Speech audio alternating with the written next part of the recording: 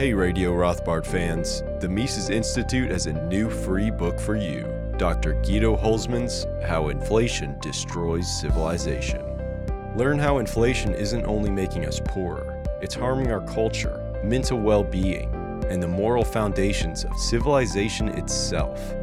Get your free copy today at Mises.org/RothPodFree. Hey guys, this is Tho Bishop with Radio Rothbard, and if you're listening to the show, you're no doubt familiar with Human Action, Ludwig von Mises' masterpiece. This is the 75th anniversary of its publication, and in honor of that, we are holding a very special event on May 16th through the 18th, a conference dedicated to this very important book. We're going to have scholars from all around the world coming in, including Bob Murphy, Guido Hulsmann, Joe Salerno, Tom DeLorenzo, a whole list of all-star Austrian scholars. Now, as a Radio Rothbard listener, we've got a special opportunity for you. If you go to Mises.org/RR raffle, that's double R, raffle, you can enter in to get a free admission to this very special conference. Also, if you're a student, we've got scholarships available for you at the event site, Mises.org/events. So I hope to see you guys there, and now enjoy the rest of the show.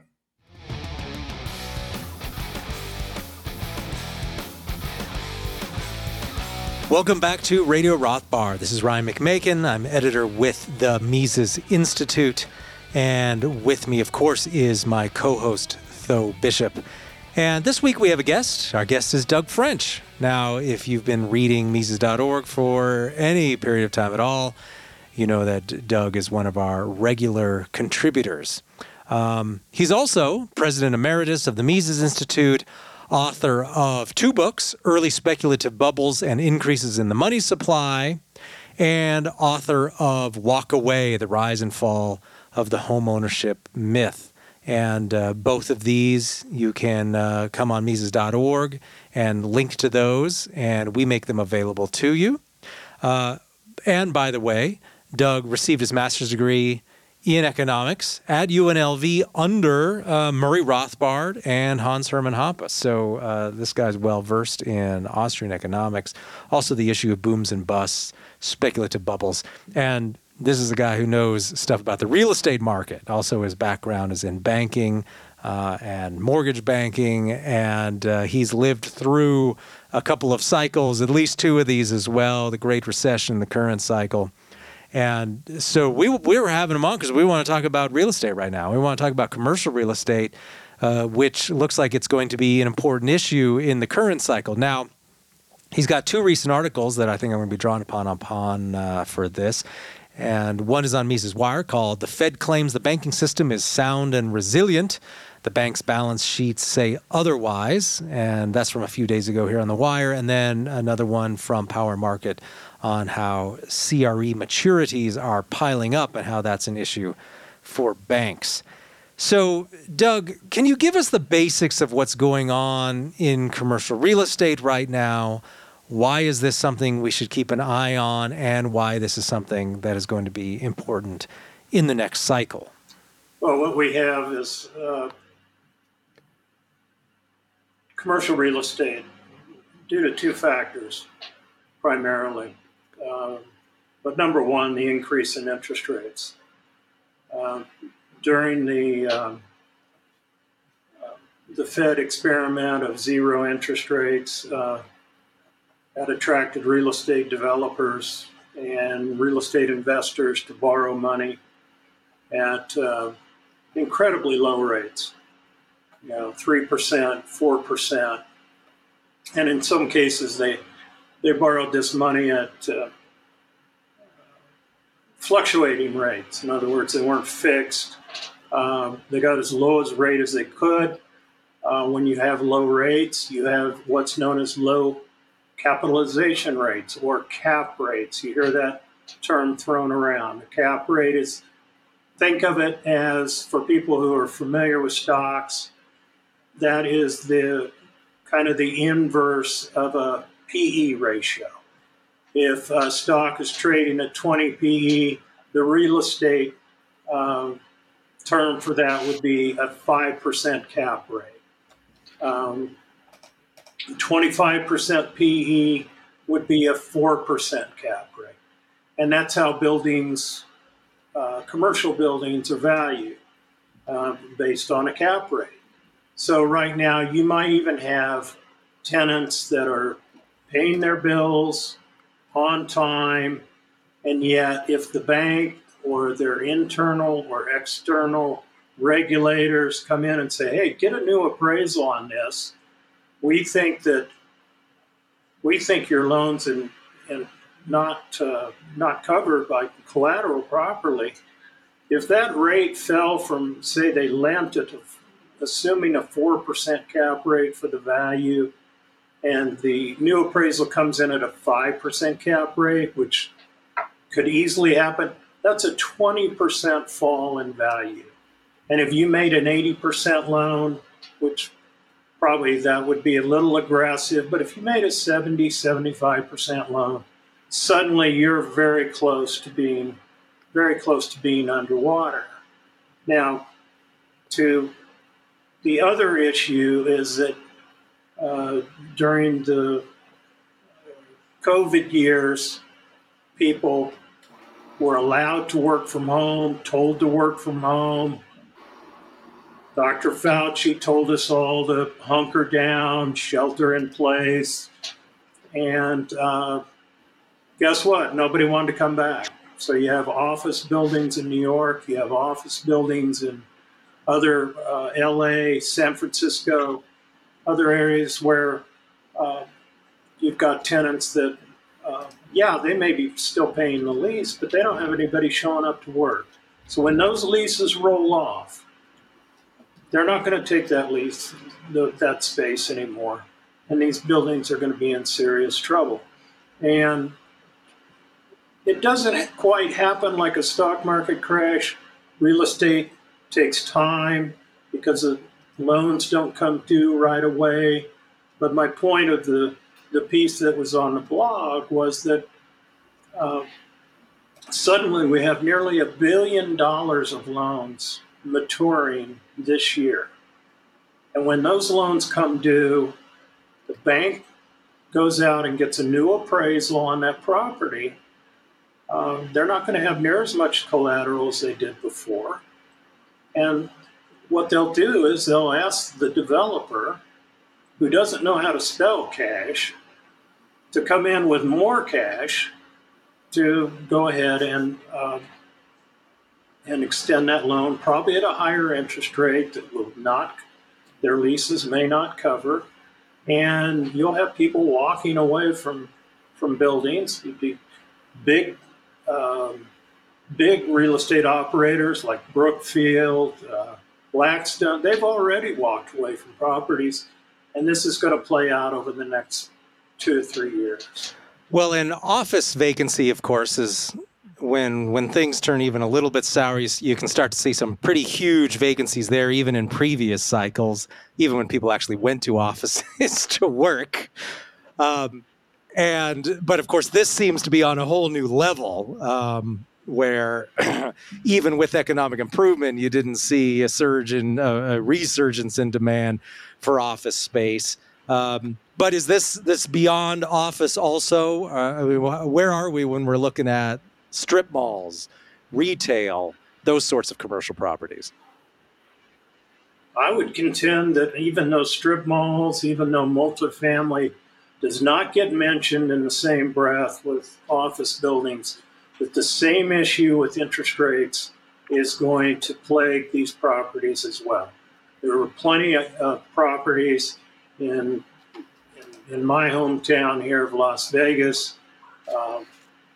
Properties were purchased in the multifamily at 4% caps, even in the 3% cap range, with the idea that they would be able to raise rents and make the project work. And plus they had low interest rate loans. So those loans that they were paying 4% on 2 years ago, 3 years ago, now they're having to re-up those loans at 7, 8, maybe higher. And the project just won't work at that point. And these are not all bank loans. The big banks are certainly um, not exposed to this, but the smaller banks and the regional banks are very much exposed to these big real estate projects, small real estate projects, because they don't have anything else to lend on. If you're Jamie Dimon at JP Morgan, you can issue credit cards. You can make car loans real cheap. You've got the infrastructure to do that.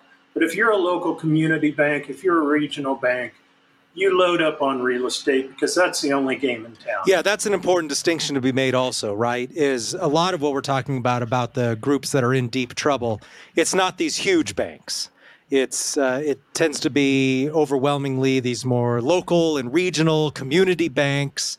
And from what I've seen over the years, it's those that start to feel the pain fastest from defaulting businesses, from local commercial real estate, because they just don't have access to these larger portfolios where they've just got so many income streams when you're JP Morgan that it's just a totally different ballgame for these small local banks, right? Exactly. And as when Silicon Valley Bank failed and Signature Bank failed, where did all those depositor runs? They ran to JP Morgan. And JP Morgan will give you virtually nothing on your money. Whereas the smaller banks, the regional banks, if you look at CD rates, they're having to pay up to try to draw some of that money out of the Fed funds or out of the money market. And so that puts even a tighter squeeze on the smaller and regional banks. Jamie doesn't have that problem. Jamie can sit back and wait for the next failure, whether it's going to be New York Community Bank, which, by the way, is not a community bank. They call themselves a community bank. They absorbed a lot of the assets from Signature. They probably wish they didn't. That was the focus of the article that we led the discussion with. They inherited all this multifamily, this rent control apartments in New York, and some other office type properties that I think it was the OCC that made them write them down at the end of the year. Imagine banks at the end of the year, the last thing bankers want to do is take a write-off like that, because number one, they had to show a loss for the quarter. Number two, they had to cut their dividend, and number three, you can imagine some people got fired and some people didn't get bonuses, and that's the name of the game. It's the last thing. When I emphasize the word begrudgingly take those reserves, I mean it. I've been there. And believe me, banks are going to be very slow around the country to make these adjustments to their reserves or take these losses or order new appraisals. They're going to have to be goaded either by the regulators or possibly by the stock market. The stock market will be a good tell on this. If you watch the CRE or KRE, ETF for regional banks, it's done nothing but go down, and it's going to be a good tell as to the health of the regional banking. And of course, we've seen a consolidation of the banking industry. I mean, Dodd-Frank, with all the new rules and regulations that came with that as a response of 2008, 2009. We got gigantic bills, which only amplified with all the rule writing provisions within that, has led to consolidation.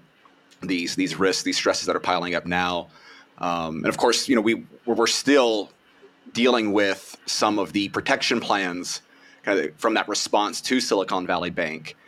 Some of which are expiring, I believe, next month. And so, the Fed is, a lot of the tension has kind of gone away from the pressures that led to Silicon Valley Bank's demise. But all this is leading to a gradual consolidation of the banking industry, which, particularly from our perspective, the dangers of the relationship between the feds and bigger banks, the willingness of them doing all sorts of spooky things that we don't like, creates non-economic concerns out there. But are you concerned about kind of this gradual pattern of consolidation, which is seeming to be amplified by some of these underlying stresses? Well, it's inevitable. When I started in banking, which is a long, long time ago, say 1986, when I moved to Vegas, happened to be the same year that Murray Rothbard moved to Vegas and Hans Hoppe moved to Vegas. But when I started, there was probably 15,000 banks in the country. Now we're down to 4,000. So you're going to have a continual consolidation. Now, some of these people, there are people that are trying to make the case that this will happen. The market will happen, that banks will hook up and not be forced to by the FDIC or other regulators.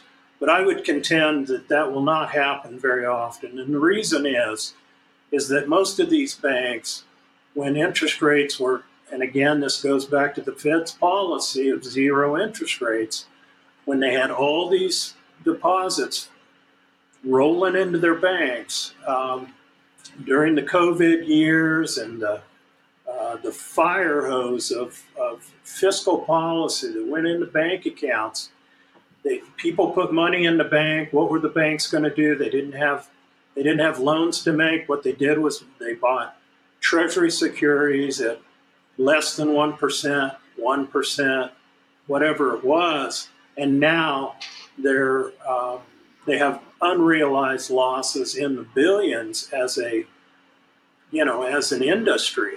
Well, those unrealized losses, they can keep them on their books that way, as long as they call them held to maturity. But the minute the two banks try to merge, those unrealized losses become realized losses. So it is very unlikely that you will have a lot of bank mergers to consolidate. What you're going to have is you're going to have failures that are going to be tipped over by real estate one way or the other. The Fed will be the match, or the FDIC will be the matchmaker over a weekend.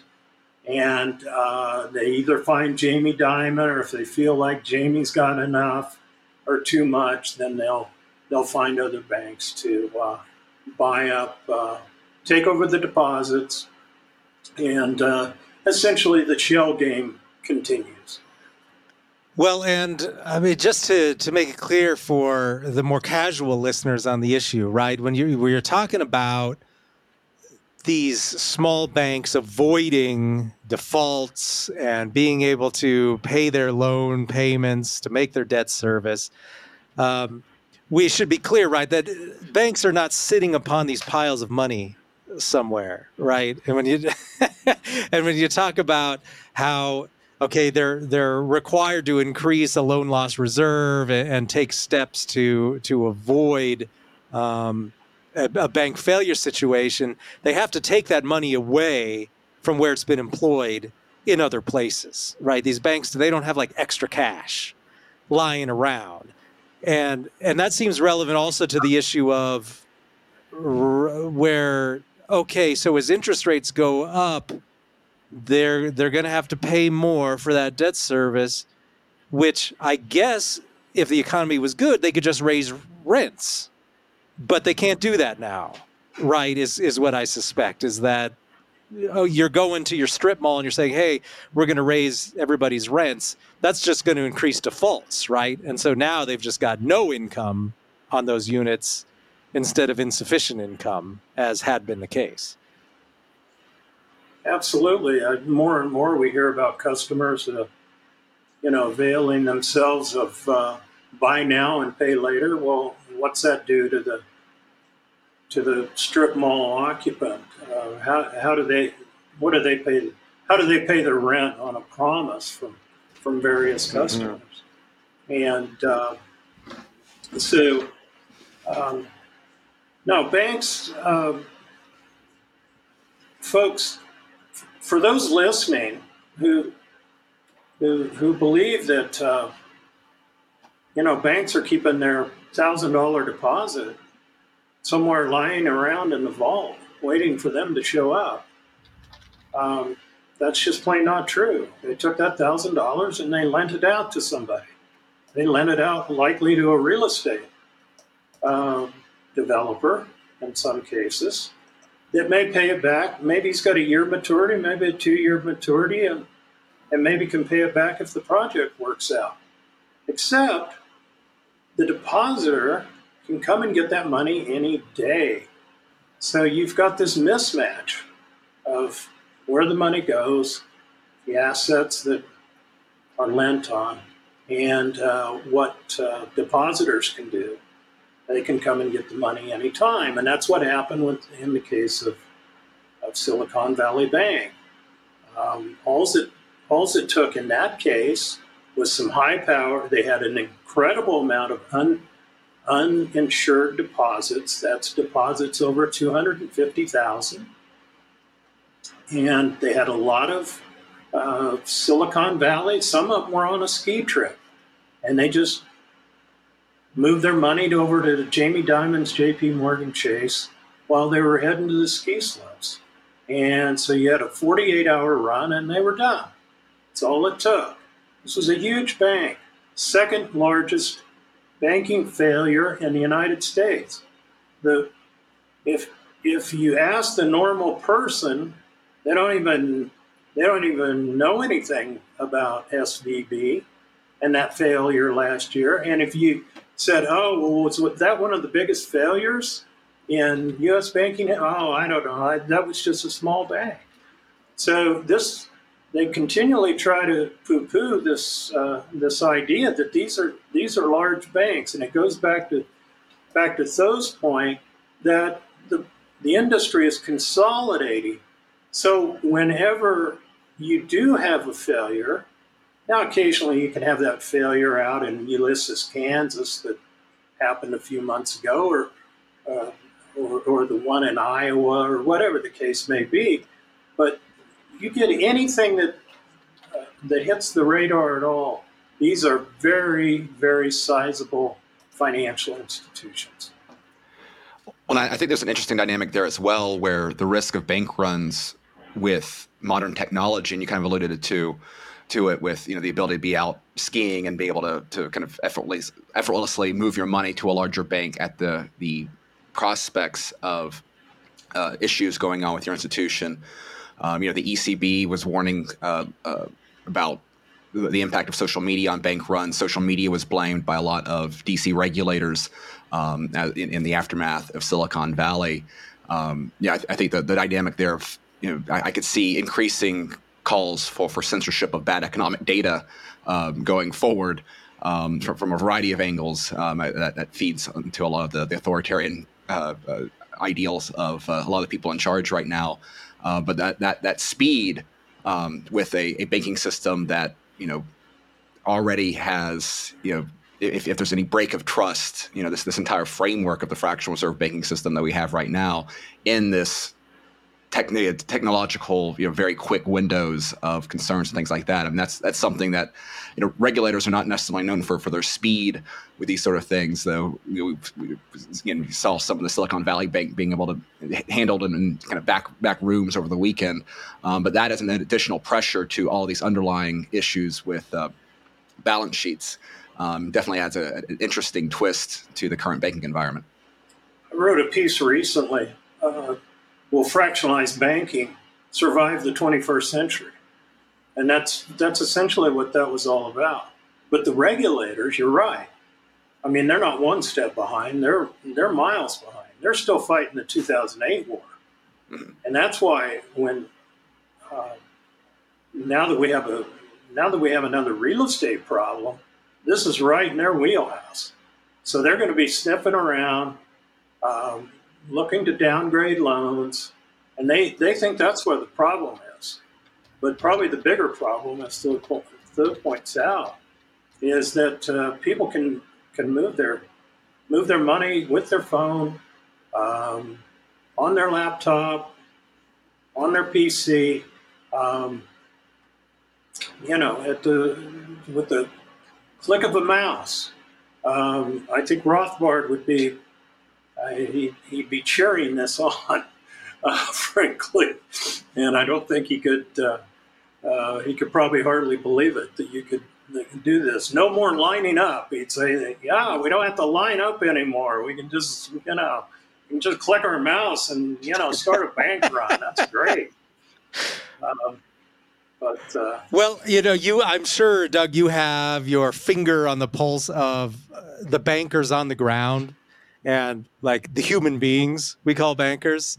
And this level always interests me, just how bankers view things. And it just reminds me of how in 2007, we managed, he was in town, he was in Denver. So we managed to get a very short meeting with Angelo Mazzillo and just said, who was head of Countrywide Bank. It's a huge mortgage bank. And Sure. We knew in our state that we had a foreclosure problem. They were really mounting. People were getting evicted, all of that sort of thing.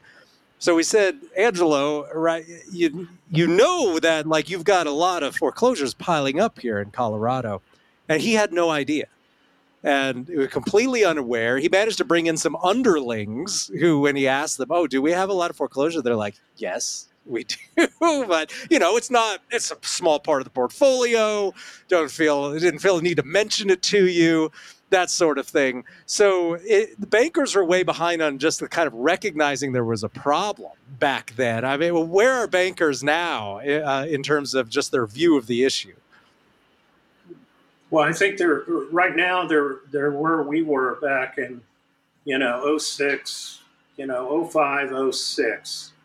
And I got this question the other day because if you live in Vegas, there's a lot going on here. There's 115 people a day moving here. Obviously, some homes are being built and so on and so forth. And they go, "Oh, all this development, gosh." And I said, "You know what? Last year, there were like 8,000 new homes built here." And they go, "Wow, that's a lot." I said, "Think about 2006. There was 36,000 new homes built in Las Vegas. 36,000. We'll probably never see that again." The problem is when you're on the inside, and I was on the inside looking out, not on the outside looking in, but when your livelihood depends on making that next loan and or if you're a developer building that next subdivision, you just don't think it's ever going to you're going to end. And Mazzillo's. I remember one of his lieutenants came and spoke at a marketing meeting that I used to attend when I was a banker, and this guy pounded the lectern, saying the biggest impediment to home ownership in the United States is the down payment. We have to get rid of the down payment. And it's just hysterical to think about now. But everybody was, a room full of primarily real estate agents were nodding their head, in unison, thinking, yeah, if we could just get away from the idea of people have to actually make a down payment on a purchase, then all would be right with the housing market. And now today, what we see, the housing market is kind of dead in a way. I work at a shop where we have a mortgage arm. We made one mortgage loan last year, I think. Everybody's got to, if they own a home, they've got a, 4% mortgage or 3.5% mortgage or whatever, and they're not going anywhere. Very few of these loans are VA loans or FHA loans that allow for an extension or an assumption, I mean. And even if even if you do try to sell your home and uh, the buyer tries to assume your loan, it takes months and months and months to try to do it because you're dealing with some kind of FHA or VA bureaucracy. So, um, that has really gummed up the housing market. So we have certainly a different dynamic going in housing right now than we had back then. And the issue now is with commercial, which, there's parts of the country that are still very small, strong as far as commercial real estate, but again, uh, that naughty thing called higher interest rates. Uh, these are actually normal interest rates. Right. There's nothing. People act like this was like Paul Volcker showed up, and the prime is 20%. This is idiotic. These are actually normal interest rates. But if you run into a developer, he'll just go crazy with these incredibly high interest rates. Not incredibly high at all, and I don't. Rates are probably going to stay this way for quite a while. Right, and you don't have to be elderly to remember interest rates at 5 or 6%. You just have to remember the late 1990s. So No, I remember builders when I was in the business that were buying down rates for purchases in their subdivision. They were buying down rates to 7 or buying down rates to 6.99 so they could put an ad in the paper to attract people to their subdivision. So this idea that 6% mortgage rates or 7% mortgage rates just keeps everyone out of the housing market. I suppose it does make it tough for younger people. Probably Tho wants to jump in here, but for us old folks, these are kind of normal rates. If you could go out and get a 7% mortgage, but it does make it tough for the next generation. I agree. And as more and more debt gets piled on in every place, from the federal government at $33 trillion to corporate debt to now private debt through various firms, just debt has run rampant, and the higher it goes, the more people are going to pay the price and not be able and it to seems pay. also part of the problem for young people, first-time homebuyers and such, is also the fact that in a normal market, prices would go inverse to interest rates, and prices would go Yes. down as interest rates went up. But the market's frozen due to a variety of factors, and the prices aren't going down, so you're just screwed on both price and the interest rate now.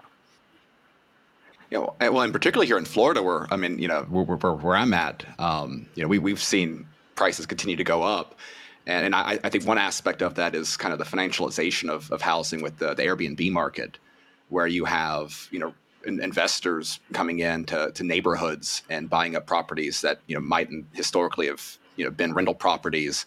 I'm in a service industry town. You went from having 4 waiters renting a 3-bedroom house or 4-bedroom house to being purchased from someone outside the state, being able to turn into rental properties. I know that's creating a lot of tension here. But yeah, so you have that dynamic where again, younger people. I've been talking to friends for years. Took me for a while to finally get the courage to actually buy a house because I kept waiting for prices to go down. I'm very glad I did in 2019. I would not be able to afford the house that I have right now if I had waited there. But there was this continuing expectations among people my age that I'm just going to wait it out. Now, if they've missed that period of low rates, now they're really really feeling anxious. And I feel like going into this year, right, the assumption was, oh, well, the Fed's going to lower rates. That was the expectation. Now there's increasing interest rate concerns out there. The Fed, seems to be, they were indicating a pivot at the end of the year. Now, there seems less certain about that. So again, trying to guess what the Fed's going to do, particularly when the Fed's own track record of their own interest rate policies has not been great, as Jonathan Newman does a great job of illustrating every few months on Mises Wire. You try to play that game of guessing the future of the Fed, leaving a lot of people quite upset right now. Yeah, there's no question. I used to get, when I was, had the job down in Auburn, people used to ask me, young people, should I buy a house? And I would always say, are you married? Say, yeah. And I said, if your wife wants a house, just buy a house. Don't try to time it one way or the other. Just make her happy, because and because if you have a higher rate, if you can qualify at 7% right now, getting a deal, and because I mentioned this in an article I wrote recently. I think there's three strands to a home purchase. You're betting on the land, and land tends to go up in value because dollars become worth less over time. So land tends to go up if you're in a growth market. You consume the house. It's like a big refrigerator, and you're short the bond market. And if you're short at a high rate, it's even better, because every mortgage you get, you're allowed to pay it off early and refinance. And plus, you get to write off the interest, especially if you're a younger person. You don't make that much money, it still qualifies as a tax write-off. They've done everything they can to make, everything but point arrows at houses to tell people, buy a house. But I still know people that they're waiting for the big crash, the real big one, where houses go to zero, I assume. But it's just not going to happen. And in some states you can walk away. Somebody I know wrote a certain book about that. But it's owning a home is 9 times out of 10 in history. It's been because it's so rigged by the government for you to do well. Well, let's look at that rigging a little bit as kind of we wrap up here. You mentioned in your recent article on bank portfolios from Wire, you note that the Bank Term Funding Program is going to be phased out next month. This is just part of what we're seeing here in the central bank's effort to just keep all this liquidity sloshing around in the banking sector, just as an effort to keep the party going. They don't want to take away that punch bowl. And so the Bank Term Funding Program was part of that. And this just leads us to the question of, well, why not just lower interest rates then? Why are they phasing out the Bank Term Funding Program? It seems that, right, we need the Fed to keep things going, but the Fed just refuses to lower interest rates. The Fed is taking some liquidity out of the sector. I encounter a lot of industry people, even usually guys who are a little less seasoned. Well, why doesn't the Fed just lower interest rates and then things will be fine again? Now, something that I note is that, well, inflation is a political problem, and it's not just strictly a matter of bean counting at the Fed. But what are they thinking at the central bank? Why not just fix it with lower interest rates and easy money again? Well, I guess that implies that the idea that Jay Powell could open one of the windows at the Eccles building and lean out and just shout, "We're lowering rates." But what they have to do to lower rates, of course, is create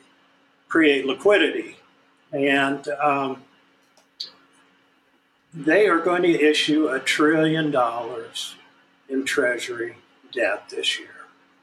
And so the idea of lowering rates, just if they're not going to get into the be in the system, if they believe that if Powell believes himself to be the next Paul Volcker and does not want himself to be seen as the Arthur Burns II, then he's going to let quantitative tightening continue, probably leave rates the same. And the Treasury is going to issue bonds, and rates with all that issuance are likely to tick up, probably not tick down. Now, as far as the bank term funding program, which if anybody listening to this program thought that was some well thought out piece of Fed machinery that they considered for months before doing, think again.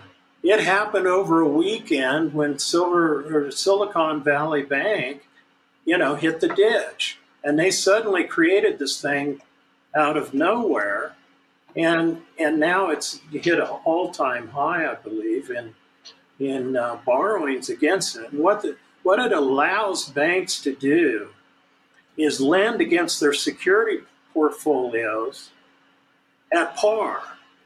And that's important because most of their security portfolios, as I mentioned earlier in this, is that they're underwater. Their bonds in a 5% market are not worth as much as bonds when they bought them at a 1% market. They've gone down 20, 30, 40%. But the Fed has allowed them to borrow at par. Now, if they're going to stop this on March 11th, that means they've got to direct people in trouble somewhere else. And that may be some other Fed program that they either create or they already have in place. But believe me, the Fed's job, they talk about sound currency, which is laughable, full employment, probably laughable again too, but no, their real job is to backstop the banking industry. And when I say backstop the banking industry, I really mean Jamie Dimon and the rest of his buddies in that, rarefied air of, 5, 6, 7, 10 banks, whatever it is. Beyond that, they're going to let some of the small fry, go. And so I don't know what they're going to do. They're going to have to do something. That banks are able to borrow against that up until March 11th. But does that mean they have to? Okay, it's going away. Does that mean they have to pay it off? I doubt it. They'll probably let it roll off over time. People who need to borrow have to go to another facility.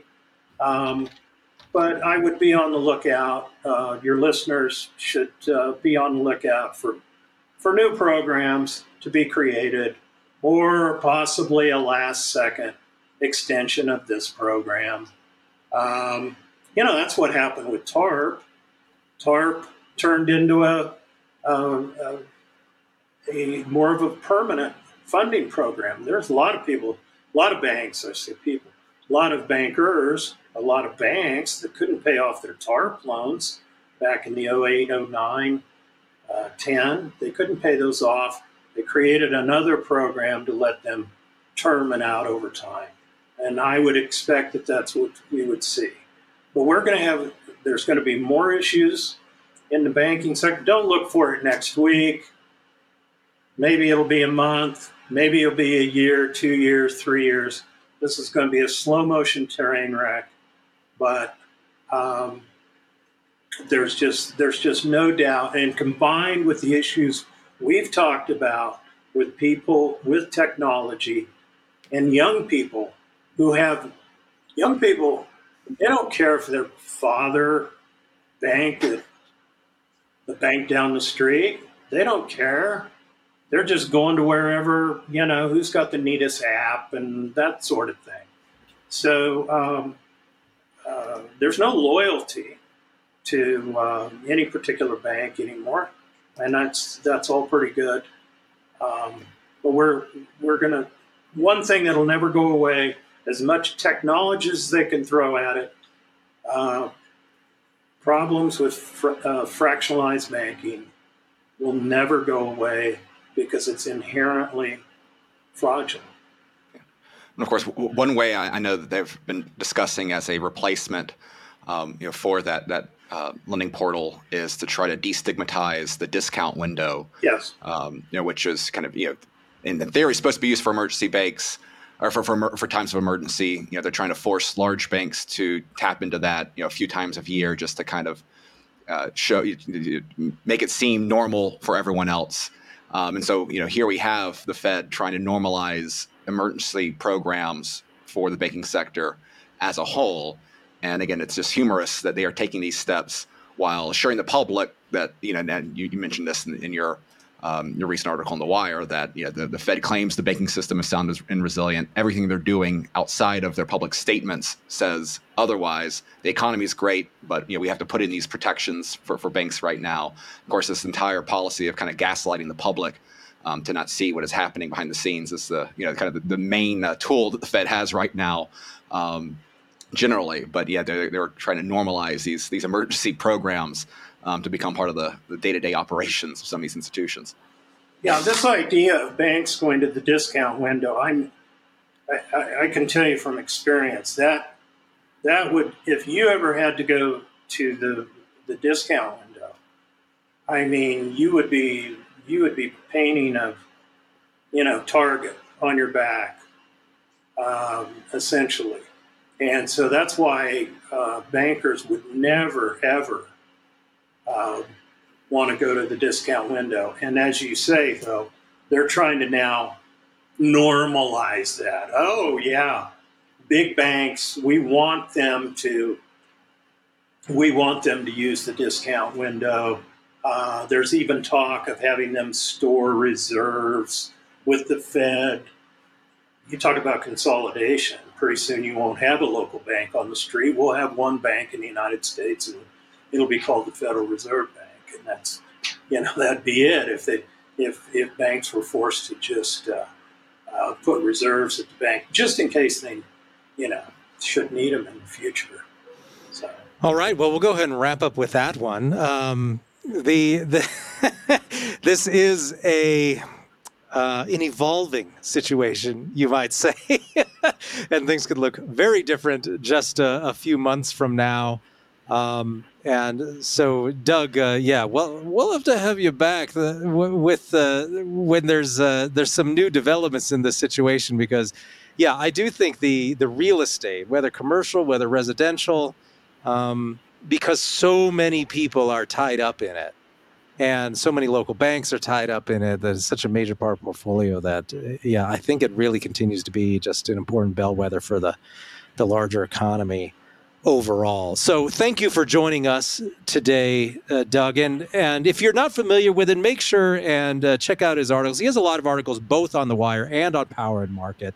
He's got his own website, douglasinvegas.com, which I mostly lift. Most of that Power Market content I take straight from his site a lot of the time. The only time I really don't run his stuff is when it's highly topical and I miss the window for it to be timely. But for the most part, right, it's all great stuff. So check it out. Well, you can only have so much Taylor Swift stuff. And a lot of great stuff on gambling as well, which I always appreciate your articles on. If I could make one more comment, just that I've got the 4th expanded edition of Early Speculative Bubbles and Increases in the Supply of Money coming out March 5th. This is a book that started as my thesis that I wrote under the direction of Murray Rothbard. Hans Hoppe was on my thesis committee. And what I've added is a presentation I made at last year's AERC on the Panic of 1857. So you've got an Austrian look at Tulip Mania, the Mississippi Bubble, South Sea Bubble, and now the Panic of 1857. And like a box of Cracker Jacks, there is a surprise inside. Not everybody can put the signature page from their original thesis in the front matter. So the top signature is a guy you'll recognize, as is the second signature. So anyway, March 5th, I know I've talked to Brandon Hill in Mises bookstore, and he's going to have some copies for upcoming events. And so eventually, I think, hopefully, we're going to have that fourth edition in the store.